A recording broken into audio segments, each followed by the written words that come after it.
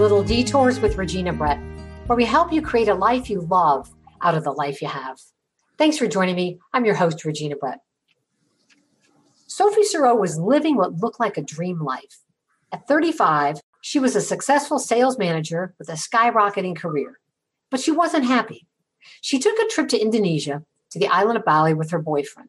Just 36 hours into their trip, they heard a boom across the street.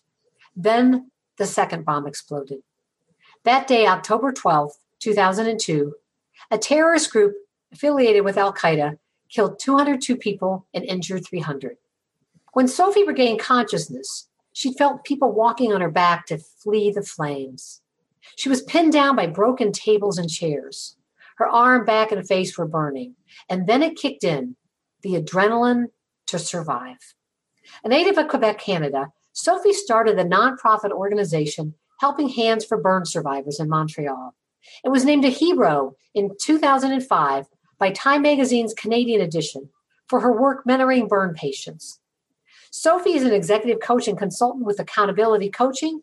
She's an associate vice president for Case Western Reserve University, where she does national development and specializes in fundraising.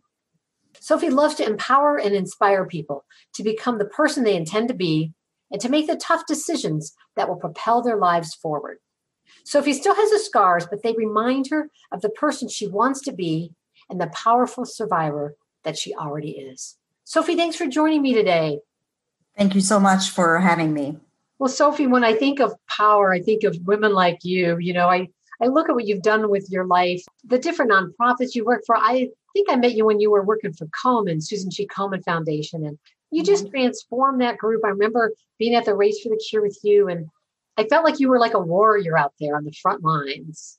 So I don't know if you feel that way. Do you feel like a warrior some days? I guess every day is a battle, I think, in all of our lives. And we have to choose to win those battles, I guess. But yes, I remember those days at Susan G. Komen. That was such an inspiring group of women and men coming together. And you were certainly one of them. So thank you. Oh, you're very sweet. So are you comfortable talking about that day, the bombing that you lived through? Absolutely. Yeah. Okay.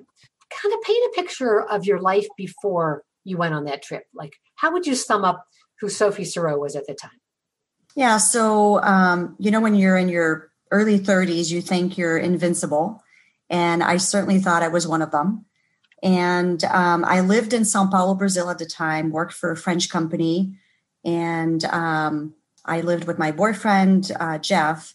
And before taking this trip, I can remember vividly that I had very little number of hours of sleep a night. I was absolutely exhausted, probably burnt out and living in quite a bit of anxiety, making sometimes not so much good choices, staying up late and probably having too much fun with my work colleagues.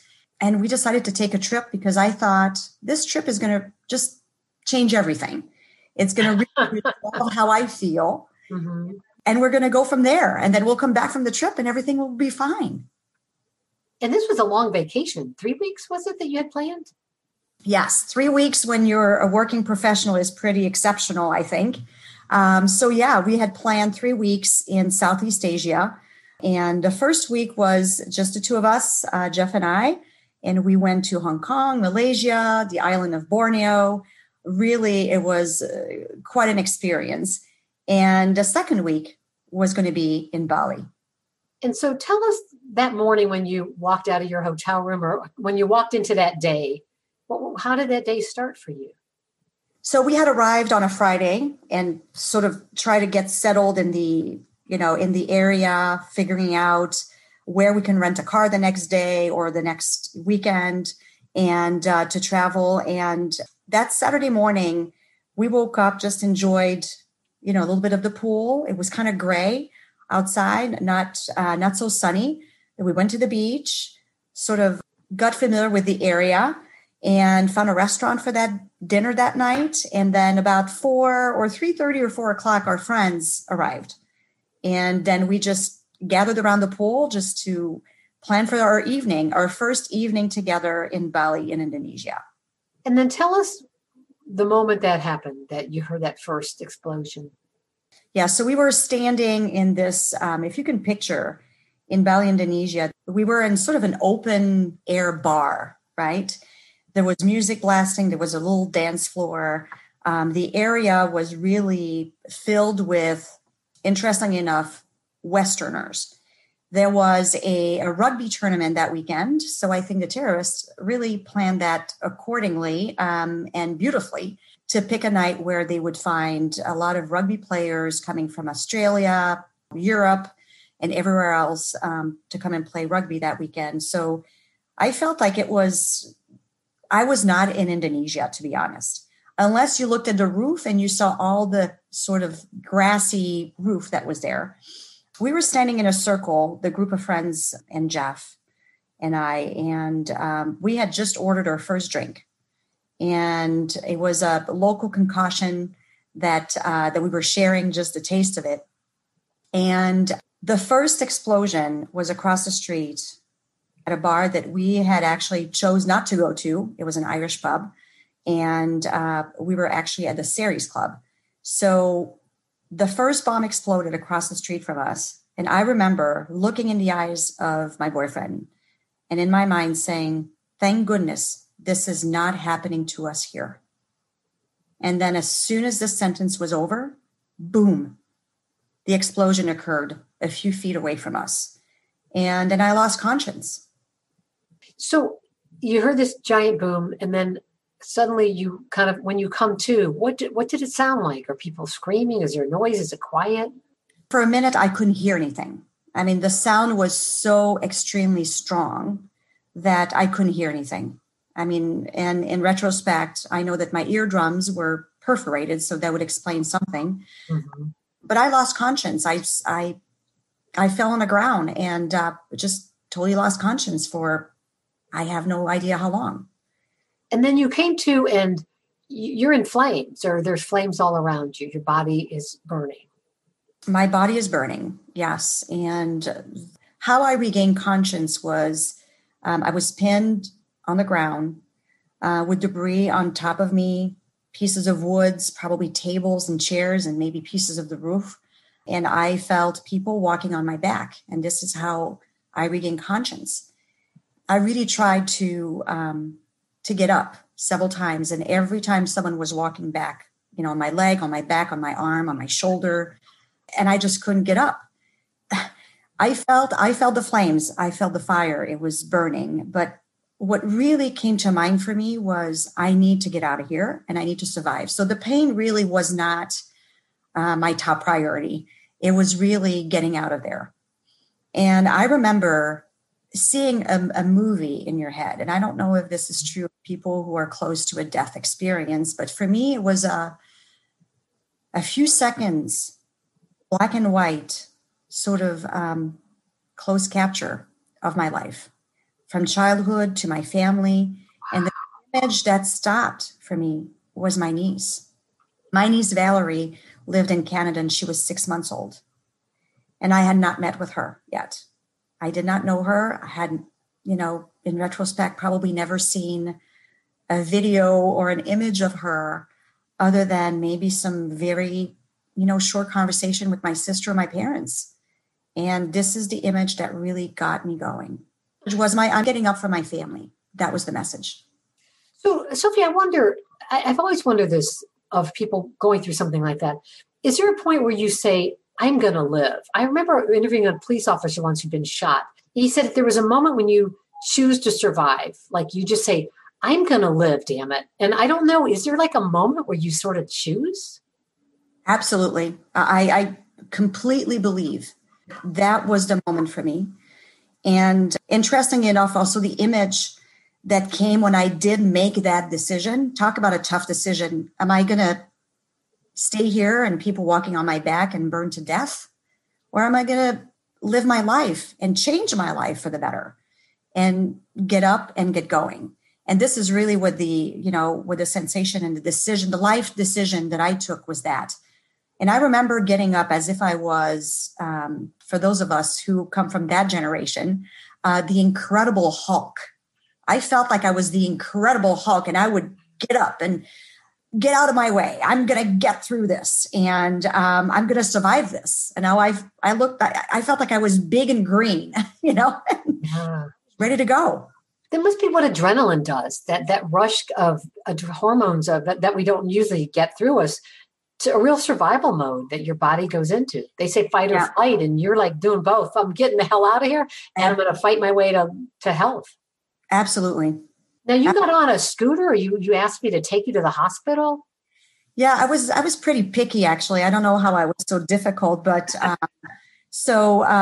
walked, and there were people that were just stunned outside, just locals that were just sitting on their scooters and just wondering what has happened. And I asked this young man, he was sitting on a scooter with another woman, probably a sister or a girlfriend or a friend, I don't know. And I asked her to get off from the scooter and lend me her place. So I sat behind him, and he drove me to the nearest hospital. The nearest hospital was horrible. I mean, I saw 2 trucks, construction trucks, picture that, construction trucks filled with bodies. Wow. Some were moving, others not, maybe unconscious, I don't know. We got to that hospital, we walked in, and I looked at him and I said, no, it's not going to work. Nobody's going to take care of me here. There has to be another place. So that's where I was picky. I asked him to drive me another spot and then another spot. And then the third place, I said, okay, you can drop me off here.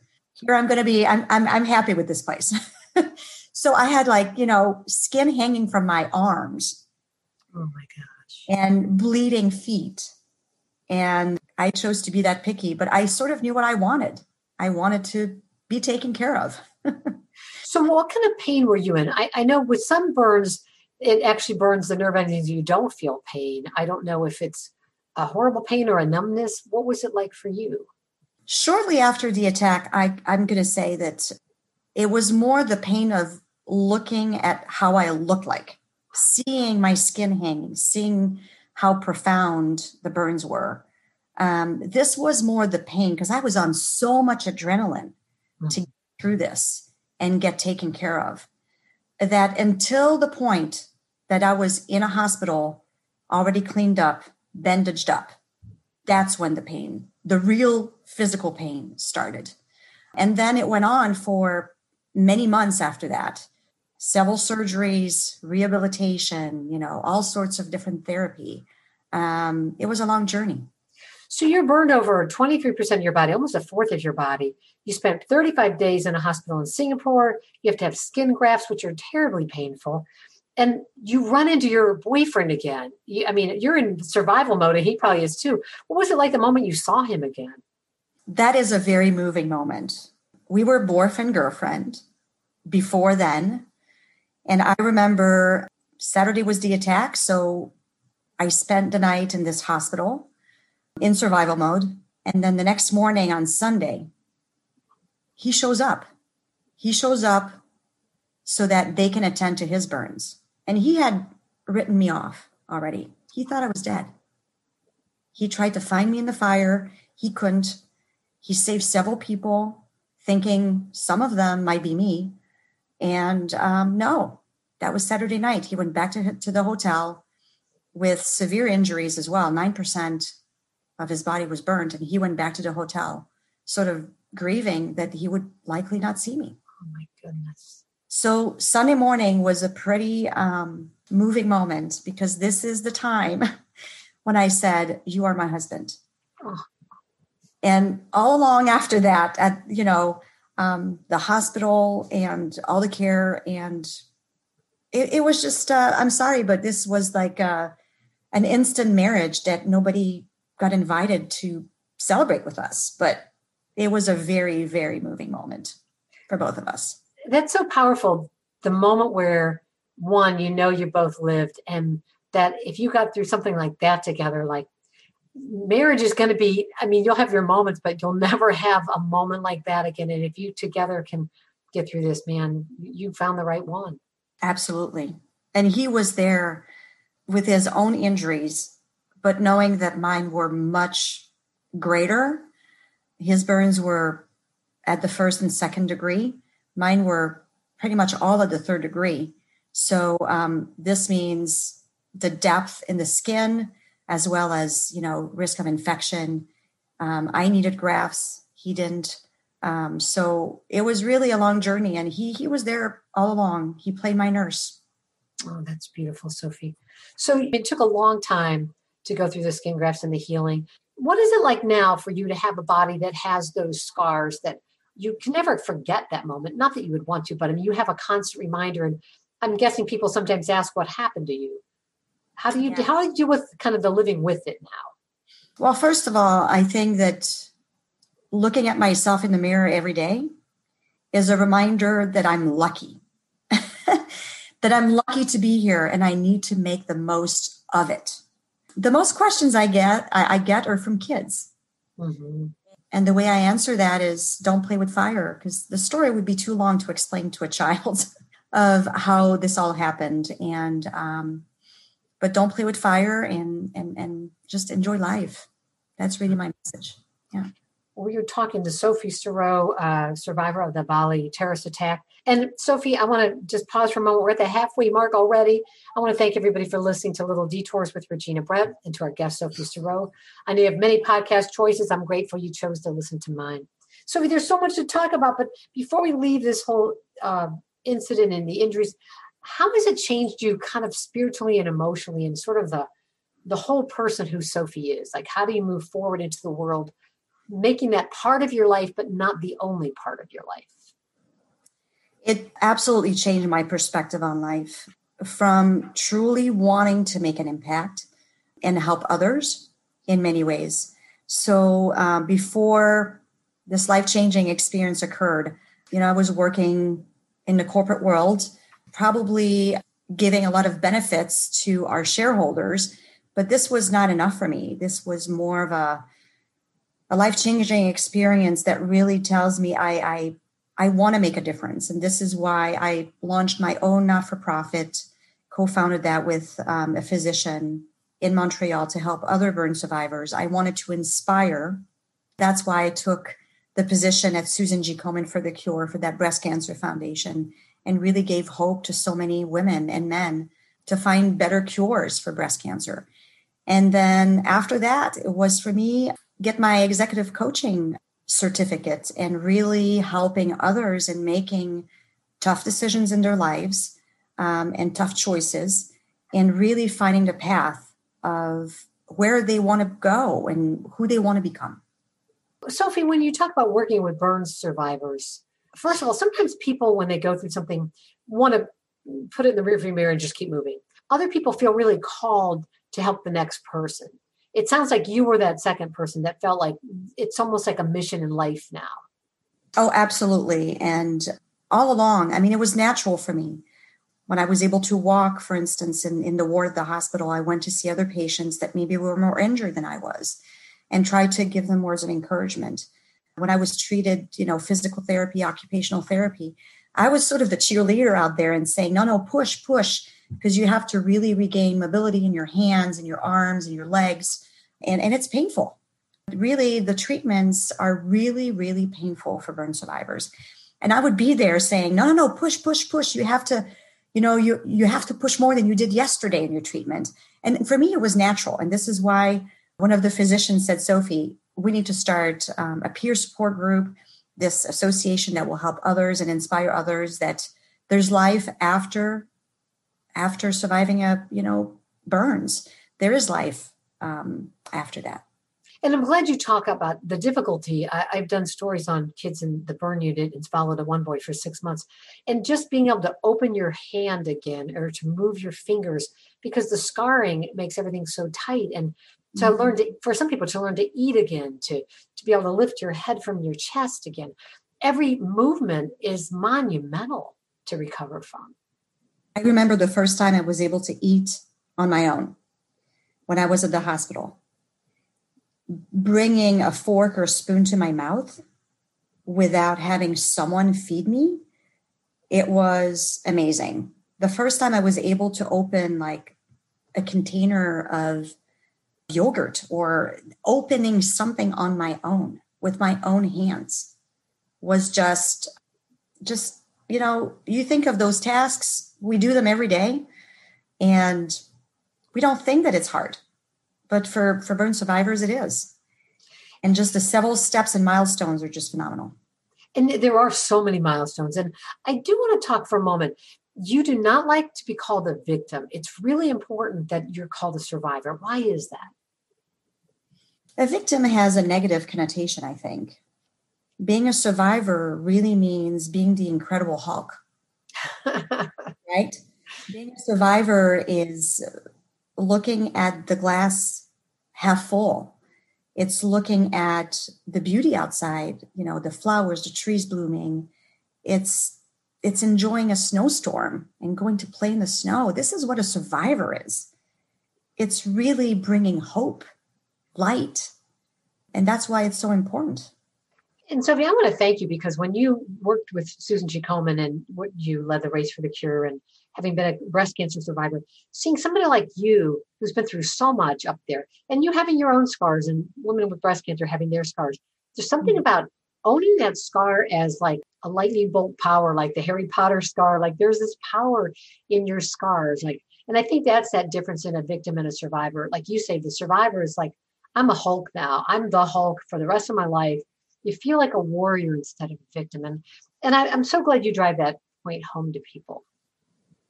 Absolutely. And I think every day we have to make decisions on how we receive any message from people, right?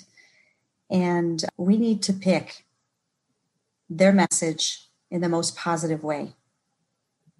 And I think at times we worry about, what did they mean? No, really take it always in a positive way. Take this as a compliment. And if it's a criticism, then take it as, this is a life lesson. I know how to change. Taking it always in a positive way, I think, is important. And now in your work at Case Western Reserve University, you're the associate vice president, you work on national development, fundraising, but you're about empowering people, kind of like the best in people. So you've taken what happened to you and you really kind of like translated into other paths and other ways you can be useful in the world. Tell us a little bit about your work at Case and what you love best about it. Well, first of all, I lead a team, a wonderful team. I love working, empowering team members to be the best they can be and to adjust to each of them, because they're all very different. So it's adjusting to each of them and coaching them through and supporting them in their journey as professionals. Obviously, the bottom line when you work in sales or in fund development is to get the most sales and to raise the most money. What I really enjoy about this position is that one of our key focus is to raise money for scholarship, and scholarship for underrepresented minorities, maybe for first generation students that have not had necessarily the image of a father or a mother that went to college before them. So it's really helping them and giving them the opportunity to be successful and to graduate from the university and have a great career path after that. So it's really empowering and inspiring to do this work. Well, and I love that it started so long ago with your lemonade stand, like learning how to really find the right spot. Tell us a little bit about this life lesson you learned when you created your lemonade stand back when you were like 12 or 13. Yeah. So I lived on a street that was a dead end street. And in the summer, I like to, yes, I'd like to make money, but I was sort of a little bit of an entrepreneur. And I decided I was going to do, at the height of the hot summer, would do a lemonade stand. And I'm just like, this is great. This is a dead end street. I'm in the beginning of the street. People drive here to and from their houses. So 5:00, I would put the lemonade stand on the side of the street, and neighbors would wave at me, but not stop for my lemonade. And I was just like doing jumping jack and was like, come on, stop for my lemonade. And they would wave. After a couple of days, I'm just like, you know what? I'm going to move my lemonade stand in the middle of the street. I sold quite a bit of lemonade. And after a few days, the neighbors were just giving me, a nickel or dime. And they would say, okay, move your table now. And they wouldn't take more lemonade. But the point was, when you want something, go get it. That is the point. When you want something, just adjust your strategy and go get it. And for me, that was the lemonade stand. I love that. Move your lemonade stand. It sounds like such a great motivational poster, you know. So, Sophie, let's talk a little bit about self-care before we close this podcast, because you're one of those people that I admire your energy and how much you can get done in the world. And you seem to be able to take on so many big tasks and manage so many people. But how do you take care of Sophie? How do you make sure that you are your best for you? You know, my new routine has been, I have, as you mentioned earlier, I have two beautiful girls and a husband and a high demanding job, plus a coaching business on the side. So for me, I need to ground myself before anybody else wakes up. So my routine is I wake up at 5 o'clock. I meditate for 10, 15 minutes. I drink a large glass of water, and then I put my tennis shoes on and I go walk. And sometimes I meditate some more, or I listen to a book. I'm now listening to Becoming from Michelle Obama. It's really inspiring and terrific. And I walk for about 45 minutes to an hour. And probably by the time my kids wake up, I probably have my 10,000 steps in already. And I'm ready to go for the day. And I'm ready to be available to them, to my husband, to my family, and work for the whole day, you know, being energized and having taken care of myself first. It's almost like, you know, when you fly on a plane, you need to put your oxygen mask on first before you care for others. Well, this is exactly how I feel, you know, when I wake up so early and take care of myself. Was it hard to get that in place? Because I keep trying to redo my routine and, you know, reboot it all. And I wonder for you, how did you first create it and then stick to it? I mean, and not lose that. What was really a motivator is that we have a challenge at the office, and we're part of a team, and we need to get as many points as we can. And I'm a little competitive. So that was really helpful because I wanted to get my points in even before my colleagues on the team would wake up. So this is my motivator. And this is going to be for 12 weeks. So maybe let's circle back in about 10 weeks to see if this lasts. But I am committed to this. This is my new routine and it works. And on weekends, I sort of adjust because I'm just like, well, I'm allowed to sleep in. And I'm sort of, you know, I'm sort of, and my husband will attest to that. If I don't get my exercise before everybody is up, I am not in a good mood. So I have to stick to that routine because I know it works. That's great. So what time do you go to bed? You wake up at 5. So what time does your head hit the pillow? Typically, I start moving towards the bed between 9 and 10. So 10 max, I'm sleeping typically. So you're getting a good night's sleep. Oh, yeah, I do. That's good to hear because I always hear of these crazy people that get like 4 hours of sleep. I'm like, I don't think it's good for your brain. I think your body and brain actually needs sleep. Yeah. No, I mean, I get 6, 7 hours of good sleep, and it works for me. And a trick for me too is because in the morning I don't want to wake up anybody. This is a little trick, and it's a secret. I dress up for tomorrow, so that means I put my workout pants and a t-shirt and a hoodie, and I already have my socks on, and all I have to do is climb out of bed silently and go work out. Wow, you thought of everything. I love it. Well, Sophie, you just have a minute left. I just want one last thing to kind of tie this together. So you wake up every day, and every day, do you think about surviving that attack, or some days go by and it doesn't even show up in your life? I don't think about it every day. Yeah, some days go by, and there are some years that even on October 12th, you know, my parents call me and say happy anniversary. I'm just like, what are you talking about? It's like, oh yeah, that's right. So, you know, with time, I guess you forget, but once in a while I see my scars and boom, it brings me back to remembering that I'm so extremely lucky. And it's not a bad thing. I like that. I'm going to always think of the Hulk now whenever I see you or hear your name. Don't make me angry. No. Don't make me angry because I'll move my lemonade stand. Well, we've been talking to Sophie Siroux. She's an associate vice president at Case Western Reserve University, where she does national development, and she's also an executive coach with Accountability Coaching. Sophie, my biggest takeaway today is really that choosing to survive and choosing to be strong, even when you don't feel like it. I want to close with your answer to this question. You shared a bit of it, but if you could sum it down to one thing, what's the one best thing you do for yourself every day to create a life you love out of the life you have? Good question. I would say that it is to put the oxygen mask on myself first. When someone wants to go full speed and wanting to do everything, I mean, we are so busy as professionals, as mothers. We have to really take care of ourselves first and then being available for others. Otherwise, it's not going to work. I know it doesn't work for me. It doesn't work for me. That's beautiful, Sophie. Thank you so much for that. And we'll all remember to breathe. Absolutely. All right. Take care. Thanks for listening to Little Detours with Regina Brett. If you want to know more about today's guest and topic, head to my podcast page at reginabrett.com. There you can also subscribe to my email newsletter so you never miss an opportunity to be inspired. For more episodes, you can subscribe at Apple Podcasts or wherever you listen to your favorite podcasts.